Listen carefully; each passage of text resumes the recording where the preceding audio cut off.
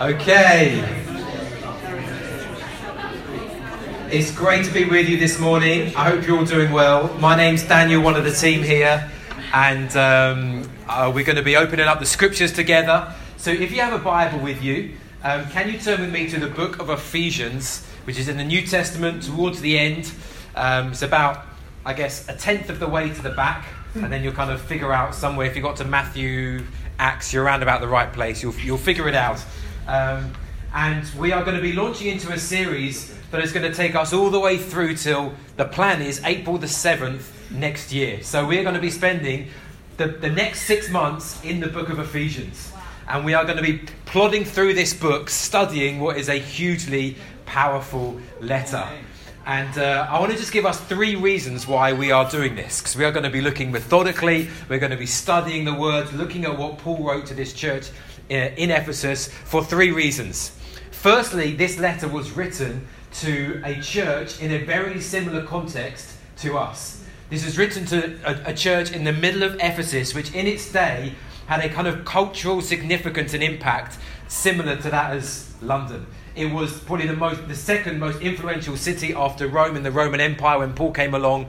It was a highly contested culture. It was an intense city to live in. There were a lot of cultural forces at play, very similar to London. So as we read this book, we shouldn't be thinking, hey, this is a culture that's 2,000 years removed from us. This is written to a group of believers, followers of Christ, who are living in the middle of a city, trying to work out what it means to be a follower of Christ when the culture is not that thrilled that you exist. So that's the first thing. The second thing is this. This is a letter written to a church that is very young, just like us. This was written probably about 4 years into the life of the church. Paul planted the church, he went and carried on travelling around, and after about 4 years of preaching, ministering on mission, he wrote back to the church. And I think the scenario went something like this, because in any church plant, there is a season of excitement, isn't there? There is like an adrenaline rush. It's amazing. A lot of people who start a new church, we just like new stuff anyway. So just the fact that it's new is exciting. So there is that initial element of like, this is so cool, we get to do a new thing. And then when the adrenaline starts to wear down and you realise actually this is hard work and there's rotas to be done and there's relationships to be worked out, all of this stuff starts to happen. What happens is we just suddenly realise that we're left with God and a very ordinary group of people looking at each other, trying to figure out how do we do church in this context. That is going to happen to us. And this is Paul writing really a manifesto of what it looks like after the adrenaline has worn off, after the excitement has gone. Hey, this is a brand new thing. How do we live as followers of Christ in the middle of a very contested city? And he writes us this incredible letter, which is the third reason why we're going to be studying this letter. I reckon, pound for pound, this letter is the theologically strongest puncher of all of the books. There is not a more theologically strong book than this letter. Do not be worried or fearful that we are going to spend 6 months talking about the same thing. And you're like, yeah, we heard that 3 weeks ago. Can we just get to a different letter? Don't think like we're just going to repeat ourselves, because this letter is packed full of theology and application and ethics and spiritual warfare, how to deal with anger and lust and marriage and dealing with your boss at work, and what does predestination mean and God's love and human depravity and what it means to be caught up into the heavenly spiritual realms. You are not going to be bored. This is an amazing letter. Every single verse seems to come at this huge reality again and again and again. So every week we're going to be unpacking new realities that I pray will just blow our minds and change our lives. Amen? And that we at the end of this, as Trinity Church London, may be left as radical followers of Christ in the city of London. And that we would be left chiseled out, found in Christ as we embed ourselves in our daily lives. So this is my request of you, that if you're part of this church, every time we come on a Sunday, you don't come ready just to get a nice emotional top up on a Sunday morning, because the TV's not that good. And you'll get back to watch the good TV in the afternoon. But when we come and we gather around this letter written to this church in the middle of Ephesus, we are reading a manifesto for what our life is going to look like when we enter Monday and Tuesday and Wednesday and Thursday. that we are finding out what is God's will for my life as a follower of Christ during the week. And this is like the moment where we get coached by Paul. It's like the halftime talk. We get gathered in by Paul, and he tells us this is what it looks like for this next half to live as followers of Christ. This is what this week is going to look like for us. This is our gameplay. This is our plan. This is what we're going to put in place. This is the strategy. This is who you are. So now go live it in the power of the Holy Spirit. Amen? Can we do that? Good. So this is going to be a bit of an introduction. So we're only going to do 2 verses today. And I want to read you the 2 verses and give a little bit of a history as to why and where Paul got to in this moment. So Ephesians chapter 1, verses 1 and 2. This is not just, by the way, a greeting. There is theology even packed in to the introduction. You might write letters and it's just dear so-and-so. Paul has to put theology in there because he's so concerned with the mission of God. So he says, Paul, an apostle of Christ Jesus by the will of God, to the saints who are in Ephesus and are faithful in Christ Jesus. Grace to you and peace from God our Father and the Lord Jesus Christ. Or I could say, Paul, an apostle of Christ Jesus by the will of God, to the saints who are in London and are faithful in Christ Jesus. Grace to you, Trinity Church London, and peace from God our Father and the Lord Jesus Christ. So a little bit of history as to how we got to this point. Ephesus is one of the most ancient cities that we have. And even by the time that Paul came along, it was an ancient city. Some of the first archaeological finds we have of the 10th century BC. It's an old city right on the coast of what is now Turkey, just south of Izmir. The remains are still there, and probably not very honourably of the British. We have some of the remains in the British Museum at the moment. We should probably give that back, but that's a whole other story. The remains are still there to see. It's still a huge tourist kind of gathering point to see this ancient city, and it was always an influential city. And from the earliest days, it was known particularly for the worship of the goddess Artemis. And if you've ever seen a picture of the goddess Artemis, she apparently came down from heaven, but she was not the most heavenly of beings. She was quite a short, squat lady, a multi-breasted lady, which was not the most attractive thing. And it's random, I know, but she's the goddess of fertility. She's not you can Google it. She's not the prettiest of goddesses, but she was not a cult in the corner. This was a massive, major religion, and there were occult practices grew up around the temple. There were whole markets and trades that grew up around the temple. You can imagine that a lot of the practices and worship of the goddess Artemis, these are not pure practices. There is debauchery. There was all sorts of sin that happened in the name of Artemis, but her fame was huge throughout Asia. And it was known for its commerce, it was known for its culture. It produced some, even now, philosophers and artists who are still studied in our universities today. It was a major cultural influencer in the region. And it became even more so when Roman rule came.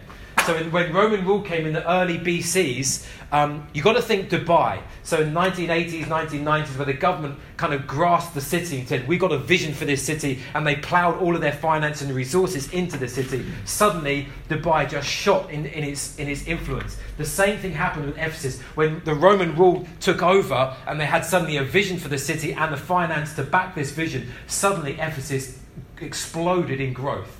So it became one of the, I think, probably the 4th largest city in the Roman Empire, second in influence. It grew. They built this 25,000-seater theatre for the centre of all the culture and everything that was going to be produced from this place. There was a library that was world famous, the Library of Celsus. The emperor stored all of his wealth in the Temple of Artemis because he viewed it as such a safe place to keep all of his wealth. It was a major cultural force across Asia. And so the Roman Empire declared it the capital of the Asian region of its empire. It was massive. Just like London today. You don't have to work too hard to kind of figure out and join the dots. What happened in Ephesus had repercussions in the provinces around it, and what happened in Ephesus was talked about in the provinces and the towns and the villages around the city, just like London today. And they were not expecting this young man called Paul and his friends to walk in with the message that he did.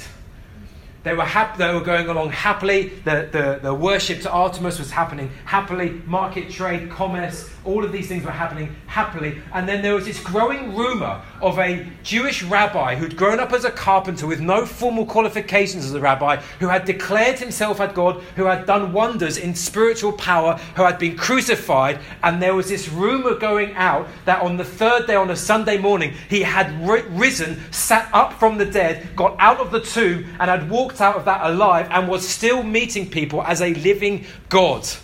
And this rumour was spreading around the empire, and word had got to Ephesus, and quietly these rumours were spreading about a man who had been raised from the dead. And most people poo-pooed this, but there was a growing number of spiritual seekers who were saying, we want to know more about this Jesus. And in walks this man called Paul, who used to be known as Saul, who was a zealous Jew who wanted to destroy the church and these rumours about this man Jesus, until he met Jesus himself. And he came across Jesus. He literally had his Damascus Road, like a proper literal. It was his Damascus Road moment, where we get our Damascus Road moment. He met Jesus. He was converted. It was such a shock to his system. He was blind for 3 days. He didn't eat for 3 days. He had to have a believer pray for him. He was healed of his blindness. And he went from that place, got up, ate some food, got baptized, and then went to tell the nearest church about what had happened to him and give witness to the fact that Jesus, yes, I believe you now, he is alive. And he went from being a hater of the church to a starter of new churches. You've got to think Richard Dawkins changing his mind about Jesus today and becoming like the new Billy Graham of our generation. This is Paul right now. Sudden revolution, and he starts telling people about Jesus. And so he walks in with 2 friends, Aquila and Priscilla, to Ephesus with the desire to ratify these rumours. Say, actually, these rumours of this Jesus, who you think is just a rumour, is actually true. I've met this living man who is still alive today, forgiving sin and washing away shame and giving purpose and meaning. And so he comes in with this desire, and he starts to find a group of spiritual seekers who are following Christ right now. But you've got to remember, this is early days. They don't have much teaching. So he asks them, have you received the Holy Spirit? And they say, we don't even know there is a Holy Spirit. So he says, let me tell you about the Holy Spirit. He lays his hands on these 12 disciples of Jesus, and they are baptized, soaked in the presence of God, and they start to speak in a spiritual language, and they prophesy the mighty glories of God. And then he goes on the next Saturday to the local synagogue, and he asks for a bit of time to explain that actually the Messiah that they're all hoping for from the Hebrew Scriptures has actually come. Unfortunately, we crucified him, but the good news is he came back to life again, and he is still willing to forgive us for that and to give mercy to our souls. Yet this didn't go down too well in the synagogue. And so what he did is he hired a lecture hall in town, and he began to teach every single day for anyone who would come and listen to him. He would begin to teach from the Hebrew Scriptures and from his experience and from what God was doing around the Mediterranean basin, that Jesus is who he said he is. He is the King of Kings and the Lord of Lords. And he gained this growing hearing. And during the week, he was also operating in massive spiritual power. So we're told even in one point that someone brought a hanky to him. So he said, Paul, we know you can't get there, but our friend needs healing. Will you just pray for this hanky? And we'll take the hanky and we'll touch that person with the hanky, and we believe that they will be healed. And he was operating such spiritual power that he literally just prayed for this hanky, and then they left it with them, and they carried it, and they touched this person, and they were made well. So this was a man who was operating with massive spiritual power. And we're told in Acts that the whole area of Asia heard about Jesus because of this ministry in Ephesus. What happens in Ephesus gets spread across all of Asia. Massive influence. And then this moment in Acts 19:23 that I love happens. And Luke writes this, and he says, about that time there arose no little disturbance concerning the way. No little disturbance. And you need to know this. When the gospel gets a hold of a city, there is no little disturbance called. What happened for them is that the worship of Artemis, all these trades had grown up around it, and there were all these craftsmen, silversmiths, who were making statues of this multi-breasted god. And this was apparently like selling like hotcakes, and they were making their living out of selling these statues. And yet what was happening as more and more people were changing their minds about Jesus, they said, actually, I do believe that Jesus is God and who he says he is. They began to leave their practice and their worship of Artemis. They began to burn their books of magic. And the trade that was surrounding the temple courts were going down and down and down. So one leader of the guild, Demetrius, he started, you can imagine, walking around asking his fellow colleagues, like, how's your business doing this month? And they're saying, it's down, it's not good. My wife's been at me, like, where's the mix? Well, what's going on? I can't buy my, And he's going around, he's finding out that actually all of the trades are taking less and less income month on month. And he starts to inquire, why are we selling less? And you know when a problem hits, people don't really care what happens until it hits their wallet, do they? Like, I don't really care. Politics is fine until, no. If it means I'm going to be worse off, I'm voting. I'm getting in there. That's when people really care. And suddenly, this growing anger arose because Paul wasn't just affecting the spiritual realm. It was now affecting industry and income. So people were cross. And so Demetrius gathers up this rowdy rabble and he incites a riot. And we're told this, when they heard this, that it was because of this man Paul and his preaching that their income was going down. When they heard this, they were enraged and were crying out, "Great is Artemis of the Ephesians." And so the city was filled with the confusion, and they rushed together into the theatre, dragging with them Gaius and Aristarchus, who were two Christians, Macedonians, who were Paul's companions in travel. And suddenly there was this huge riot, and it's hilarious because you read the account in Acts 19 and a lot of people don't even know why they're there. They just get caught up in this they just want to cause trouble. So like, if there's trouble, if we can be noisy, if we can break some stuff, we want to be there. And so they end up in this riot, and Paul says, I want to get in there. Most people would think, guys, I feel like the Lord's saying we just need to leave this place now. It's got new pastures for us. Paul says, no, there's a crowd of people, there's a riot. I need to tell them about Jesus. And they have to literally hold him back from entering in because they know he will probably not live if he enters into this riot. But through sensibility, they keep him back. And what happens is this whole thing dies down. But as this dies down, what has happened is the church has remained. And suddenly there are believers in the middle of this turbulence. Believers are formed. Because what always happens in a spiritual awakening, in all the turbulence, because there is always good and bad press when there is a spiritual awakening. There is always good bits and bad bits that happen. But what happens is that true believers and followers of Christ are formed. And when all the turbulence dies down, what is left is a church. A glorious display of the grace of God, of people who are saying, we have been changed by this Jesus whom we are fighting over. And so Paul says, I need to go on now to start other churches, because he knew if I plant a church in the centre of Ephesus, this whole region will one day be affected. And so he comes back 4 years later and he writes this manifesto, and he knows there are two pressures on this church. The pressures that we still have today. And I touched on this when we launched. The pressure for this church were twofold. Firstly, it were to blend in entirely to the city culture around it. Because they stood out. There was Artemis and there was Jesus. And you were one or the other. There was none other. There were the Roman worship as well. But you couldn't hold both. And so if you were a Christ follower and you didn't have these statues around and you weren't going to temple and you weren't engaging in the debauchery, you stood out. And there was this pressure on them continually to try and dial down their strange practices. The Romans and the Greeks called the early Christians atheists because they would ask, where's your God? Hey, you're meeting in the Doubletree Hotel, but who are you singing to? Where is the God that you are singing to? Here's our God, you can see her, that's who we're worshipping. Where is your God? And they couldn't understand, so they thought we were atheists. You don't have a God, you're just singing to the ceiling, you're praying to the ceiling, you are crazy. And so there was this temptation for us, maybe we could have a statue in the home, maybe we could blend in, maybe we could dial down our rhetoric, maybe we don't have to do this, maybe we don't have to do that, maybe we can just modify some of our beliefs, maybe we can just become like the culture around us. And the other temptation they had was just to flee the culture, just to run away, just put barricades from us, and so just to become a ghetto within ourselves. If you know that sometimes, if you've been under pressure at work for being a Christian, the temptation just to keep your head down, I don't want to talk about it, I don't want to talk about church, I don't want to talk about Jesus, I don't want to stick. And so we retreat.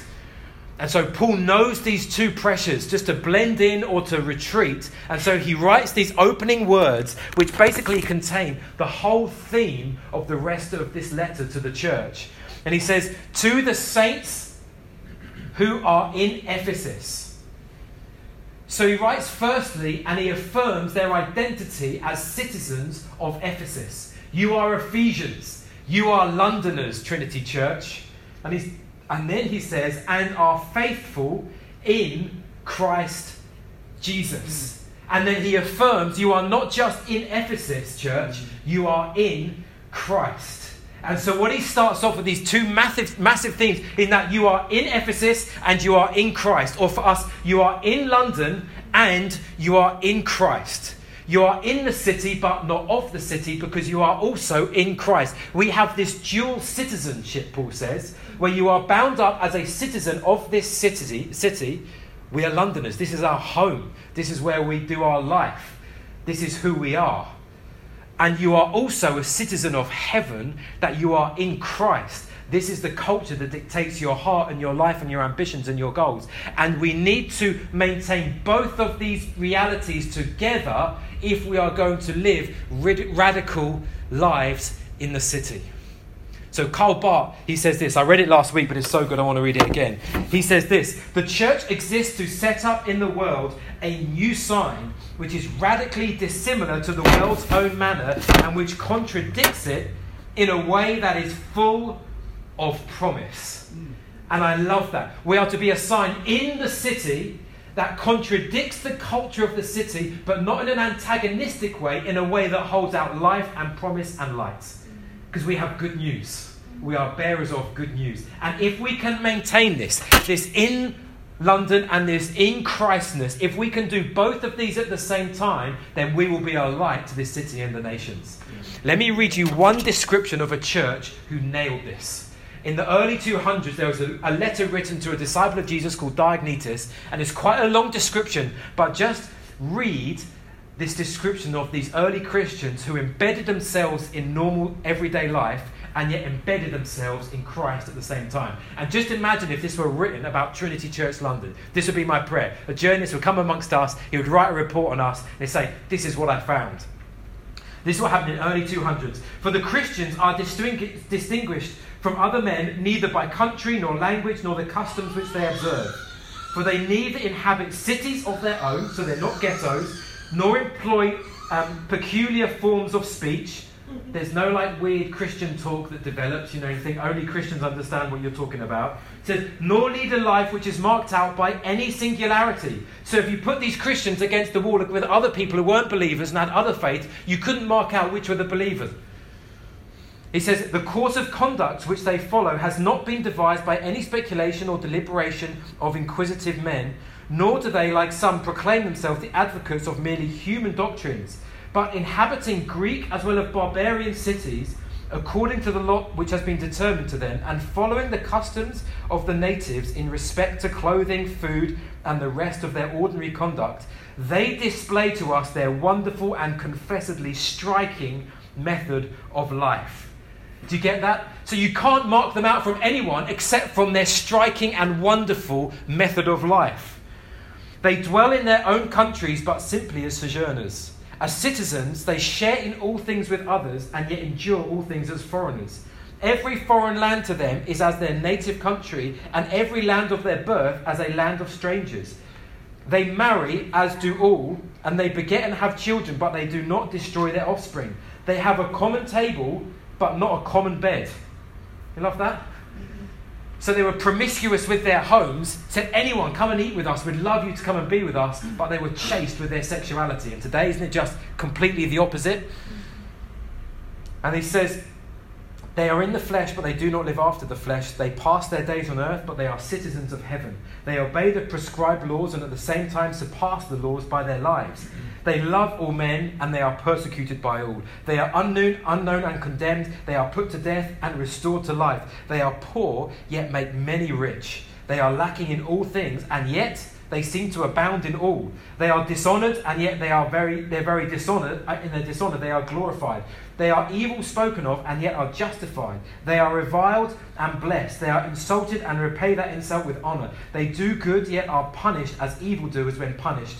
They rejoice as if quickened to life. They are assailed by the Jews as foreigners and persecuted by the Greeks, yet those who hate them are unable to assign any reason for their hatred. And may this be true of Trinity Church London, that you could line us up with the rest of London. You say, I can't really tell who's a Christian until I watch the way that you love and talk and behave in the middle of your life. And then I see a striking and wonderful difference. This is what it looks like to be in London and in Christ at the same time. So we need to throw our souls and our lives into both of these realities. And I want to just give 3 ways in which we can do this. The firstly, and I'm not going to dwell long on this, is that we are to love London. We're just to love being in London. Like, this is our home. And before we develop a grand vision for what God is going to do in this city, we need very simply to love the people who live here. Just love it. Enjoy it. Celebrate the fact, I'm in London. This is my home for this season. This is where God has called me. Therefore, I am going to get involved in everything that is around me. In work, in neighbours, in business, whatever it might be. This is where I'm going to embed my life. This is where I'm going to put my roots down. I'm not going to wait until I've made it and then move out and get a garden or whatever it might be. This is where I am going to live my life. Because Christianity is not meant to be for an hour and a half on a Sunday, just a top up of morality. Christianity is a vision of life. And so we are going to love London, firstly. And secondly, we need to be aware of the forming power that London has over us. Because London is not neutral. You know, I hope that London is shaping you into a certain type of person. You know that? London is shaping you even right now. And I Googled on the internet, which is where you Google, by the way, just to make that really clear. Here to teach you guys. That was for free. Ways in which you know you're a Londoner. Do you want to know when you know you're a Londoner? Mike knows because he's a proper Cockney Londoner. Anyway, here are some ways in which you know you're a Londoner. Travelling anywhere outside of the M25 is like travelling to Mordor. It will require walking, buses, tubes, trains, hovercrafts and jetpacks. Good luck. You curse the heavens because you just missed your train, even though there is another one coming in 1 minute's time. You have unfairly high standards for street performers and buskers. Going to Richmond Park is like a trip to the countryside for you. You hate anyone who walks slower than the speed of sound. Yeah? Those tourists. Okay. You know which no entry signs in tube stations to ignore for the shortcuts to the platform. You suspect strangers who are nice to you. Yes. Yeah. What do you want? Anyway, London shapes you. And more seriously, it has an impact on who we are and shapes some of the most important realities and ambitions and goals about what we think life is all about. Because there are messages being preached to us all the time about what it means to be a valid and significant human being in this city. The problem is, most of those realities are generally invisible to us. There was an unbelieving philosopher, David Wallace Foster, who some of you might know, he's now died, but well-known writer, an atheist from what I can tell, but he gave a speech, a commencement speech in America. They always have these high-profile speakers who come in, and this graduating class, he gave this speech, which is now quite famous, called This Is Water, and he starts his message with this. And he says, there are these 2 young fish swimming along, and they happened to be an older fish swimming the other way, who nods at them and says, "Morning, boys. How's the water?" And the 2 young fish swim on for a bit. And then eventually one of them looks at the other and goes, "What the hell is water?" The point of the fish story, this is what David Wallace Foster says, is merely that the most obvious and important realities are often the ones that are hardest to see and talk about. In the day-to-day trenches of adult existence, banal platitudes can have a life or death importance. And he makes the point in this speech that sometimes it's the most important things in life, the most important shaping factors in who we are becoming are the factors that we just can't see because they are so ubiquitous. It's just life to us, but actually those are the things, the secular liturgies that are shaping us into a certain type of human being. And so one Christian author, James Smith, he's written this book, You Are What You Love. And he talks about this concept that we think as Christians, we are here to shape the culture, which is a good thing to do. But he says what we need to understand first is that the culture around us is actually shaping us all the time. And it is having a forming effect on our character and our goals and our ambitions. What we are about is being shaped, what he calls secular liturgies. So we have liturgies in church, we have singing, we have scripture reading, we have prayers, etc. And in the culture, there are liturgies that we walk through. Advertisements, TV habits, work patterns, dialogue, conversations that we have that are regular habits that form what we think life is all about. And so he says we need to do this inventory on our life and ask questions of the surrounding culture of what forming power is it having over us. So let me just read this moment that he writes in his book. He says, look at your daily, weekly, monthly and annual routines. And I suggest we do this. What are the things that you do that are doing something to you? What are the secular liturgies in your life? What vision of the good life is carried in those liturgies? What story is embedded in those cultural practices? What kind of person do they want you to become? To what kingdom are those rituals aimed? What does this cultural institution want you to love? And he talks about one of the most obvious ones, the shopping centre. The Blue Waters, the Whiteleys, the Westfields, whatever it is, they are presenting to us a vision of the good life. If you want to live the good life, this is what it looks like. Why you feel your heart tug the whole time as you're walking through these places, because it's presented, this is what life is all about. And this is how you get it. And he says, when you see something like the shopping centre through a liturgical lens, you begin to see it differently. You begin to appreciate what's at stake in this ubiquitous feature of our cultural landscape that perhaps has never garnered your attention before. You just thought it was life. You begin to sense how the shopping centre is a formative space, covertly shaping our loves and longings. You begin to realise that what you want has probably been inscribed in the habits you've learned at this temple. You start to sense that this is a place where you've learned to love, and you start getting worried. And then he says, good. That's where we need to begin, because then we can be led to a more intentional Christian discipleship. So the first thing we need to do is understand what are the things that are shaping me. I've been aware of this last week, because as some of you know now, we've got offices as a church just the other side of the station over there by Eccleston Place. It's an amazing place, it's an amazing gift, and we've got an office with the Regions Beyond UK headquarters, so we've got this kind of incredible place we never thought we'd have this early in the life of our church. But what it means for me now is that my walk home constitutes from walking from Eccleston Place to Sloane Square through Belgravia. And if you know Belgravia is some of the most expensive, luxurious property in all of the UK.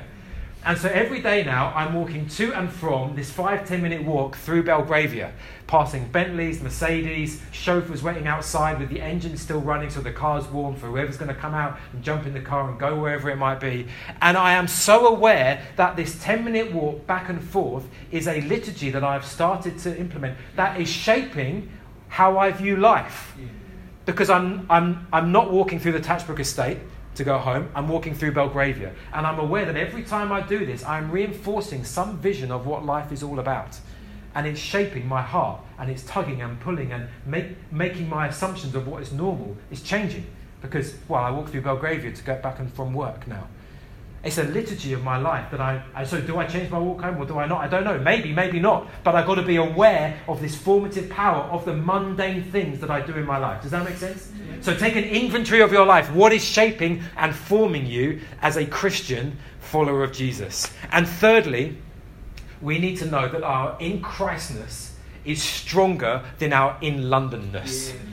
That who we are in Christ has to be stronger than who we are in London. And that reality has to be a defining factor of our character and not the fact that we have thrown ourselves into the life of London. Because this is what he says. Sometimes we can miss these small little words, but he says to those who are in Ephesus and are faithful in Christ Jesus. That's not just a throwaway thing for Paul. That is a theological truth that theologians talk about as the union with Christ. So oftentimes we talk about becoming a Christian as having a relationship with Jesus. I now have a relationship with Jesus, which we do. I have a relationship with Jesus. I talk to him. But when we talk about that, we can sometimes understand a relationship with Jesus a little bit like a friendship. So if you've got a friend, you might text them, WhatsApp them, then you might go for coffee.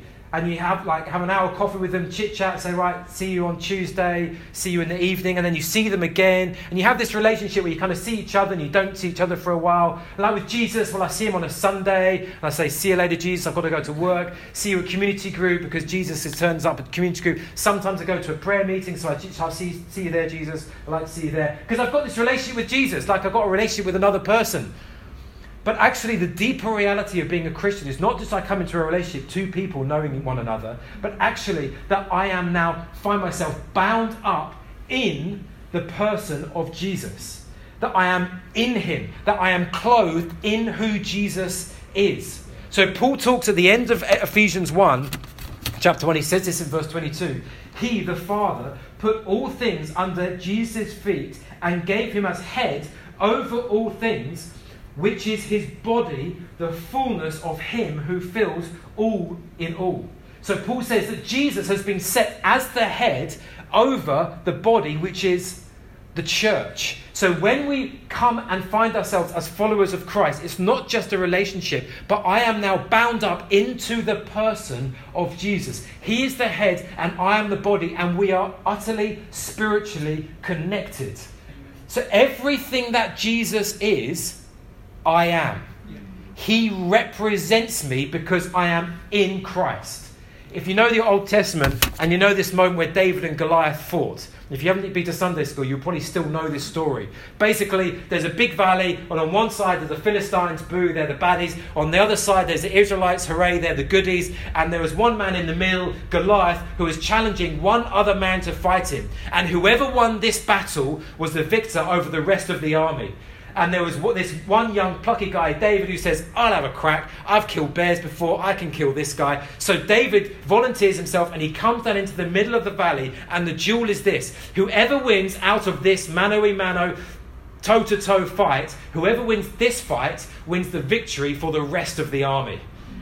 And if you know the story, David takes his sling. He kills David with one shot, takes Goliath's own sword, swipes off his head, sticks it on a pole, sticks it in front of the Philistines, and the Israelites have won. And you know that those Israelites are celebrating as if they fought the battle themselves.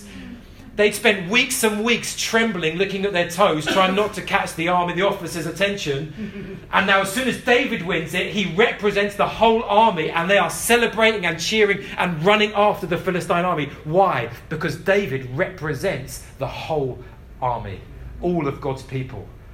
If you ever need a lawyer, which I hope you don't in this life, but if you ever need a lawyer, they represent you, don't they? He said, I can't represent myself in court. I don't know the ins and outs. I don't know how it works. I don't have the legal expertise. So I'm hiring a lawyer to go before me and to represent my name. So if you have a good lawyer, you win. If you have a duff lawyer, you lose. And what happens is that lawyer becomes your representative. And so it is with Christians, that in Jesus Christ we have a representative before the Father. So I say, Father, I am not worthy to come before you on my own merit. I have nothing in me. I only have sin and brokenness and dirt in my life, and you are holy and pure. So can I hold Jesus before you, who has given his life for me, as my representative? And as we hold Jesus Christ before the Father, he accepts Jesus as a representative, and I found myself bound up in him. So everything that Jesus lives, I live. The death that Jesus took on himself is now my death. His resurrection is my resurrection. His ascension into the heavenly places, we're going to find out in chapter 2, is my ascension. So that if you are in Christ now, you are literally sat in the heavenly realms at the right hand of the Father. You can look around and you think, I'm in the Doubletree. What do you mean I'm sat in like the right hand of the Father? That sounds way too weird. Spiritually speaking, all that Jesus is who you are. You have access to the Father because Jesus Christ represents you. And this reality needs to be stronger than the reality that we are in London. What does that mean for us? It means that we need to throw our souls and our minds into all of this truth. And we need to plead for God's grace. Because Paul prays this prayer over the church. It says, grace to you and peace from God our Father and the Lord Jesus Christ. This is a prayer for grace. And grace is not a wafty thing. Sometimes in church we can grace, grace, grace. It can feel like this kind of wafty, emotional thing that comes to me, like I've got a bit more grace today.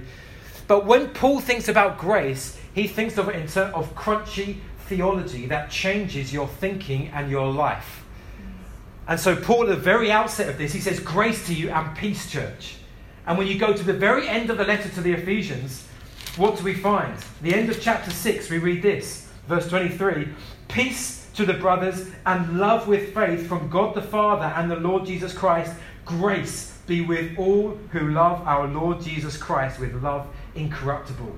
So to get what he's done, he started with grace and peace to you, and he's ended with grace and peace be with you. And every single time he does this, he says, grace be with you, and at the end he changes, he says, now grace be with you. To you and then with you. To you, then with you. Why? Because in Paul's mind, if you are going to get grace so that your in Christness becomes stronger than your in Londonness, then it is going to be through the absorption and the appropriation of this theological truth into your soul. Yeah. It is going to be through understanding and getting all of this truth packed into your brain so it explodes new realities in your life and that you live a radically different life to those around you. This is how you receive grace. So praying for grace is not, there's the Bible and I'll close it. I'm just going to pray for some grace and now I'm going to open my Bible. What it is I take my Bible and as I'm reading, I'm praying grace and peace to my soul from the Father and the Lord Jesus Christ. This is where my grace comes from. So it's going to be for us, as we go through the next 6 months, absorbing the very words of this letter, becoming ninjas at memorizing scripture, just having little verses in our pockets written on scraps of paper so we memorize, what does it mean for me to be in Christ? Because all of this letter is just unpacking this reality. What does it mean for me? What is the truth? What is going to change my life? And it means sometimes binging on this book. We're very good at binging on box sets. Anyone good at binging on box sets? Like embarrassed faces, yeah, come on, we all are. Let's have some honest. I'm quite good at binging on, but why not let's binge on some scripture together? Just like I'm going to read the whole letter on my commute on the train today. I'm just going to get through the whole thing. I want to get all the whole I just want to binge on scripture because I know it's going to change me. Because every time you binge on Netflix, it's changing your outlook on life. So it's going to become us as followers of Christ to say, this has got to be stronger than the powerful forces at play in our culture. And it means getting ourselves into the places and positions where we know we are going to be formed into Christ. So can I ask you at the outset of this series, Radical City Living, that you will give yourselves to the absorption of this letter. This is timely for us. It sets out a vision for what we can be as a church, and it will change us and change the dynamics of London through us. No little disturbance because Trinity Church London was planted across London. Industries disrupted because of a spiritual awakening. Could you imagine? Like Paul. Whole industries disrupted and getting annoyed because these Christians are spreading this rumour that this rabbi from Nazareth was actually raised from the dead. Lord, would you do it in Jesus' name? Amen? Amen. Can you stand with me? Thank you so much for listening. Now, I just want to pray for us and we're going to respond. We're going to worship and we're going to break bread. We're going to share the Lord's Supper together. Let me just pray. Father, I want to thank you so much for this morning. I thank you for everyone here in this place, Lord, for all of Trinity who can't be here, who are out in the back right now. Lord, for those who are joining us, who are guests, Lord, who are finding their way into this spiritual home. Lord, I pray that you would change our thinking about what life is all about because of our identity as those who are in Christ. Lord, would radical city living be sparked in us because of this study through the letter to the Ephesian church, we pray. Yeah, bless us, I pray, in Jesus' name. Thank you, Lord. What we're going to do now is we're going to worship together. And Richard, if you could just open up the bread, that would be great. And we're going to break bread and we're going to share wine together. And this is for us. This is a sacred liturgy.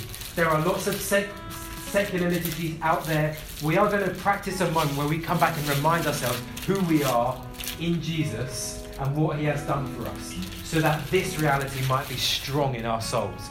And as we do this, I want to ask you to do something as you take bread. Before you take the bread for yourself, would you take a good chunk of bread? We want to take lots of Jesus, a good chunk of bread, and give it to someone else and say, as you live in London, live in Christ. Can you do that? As you live in London, live in Christ. As a reminder that your identity in Christ is important as a Londoner.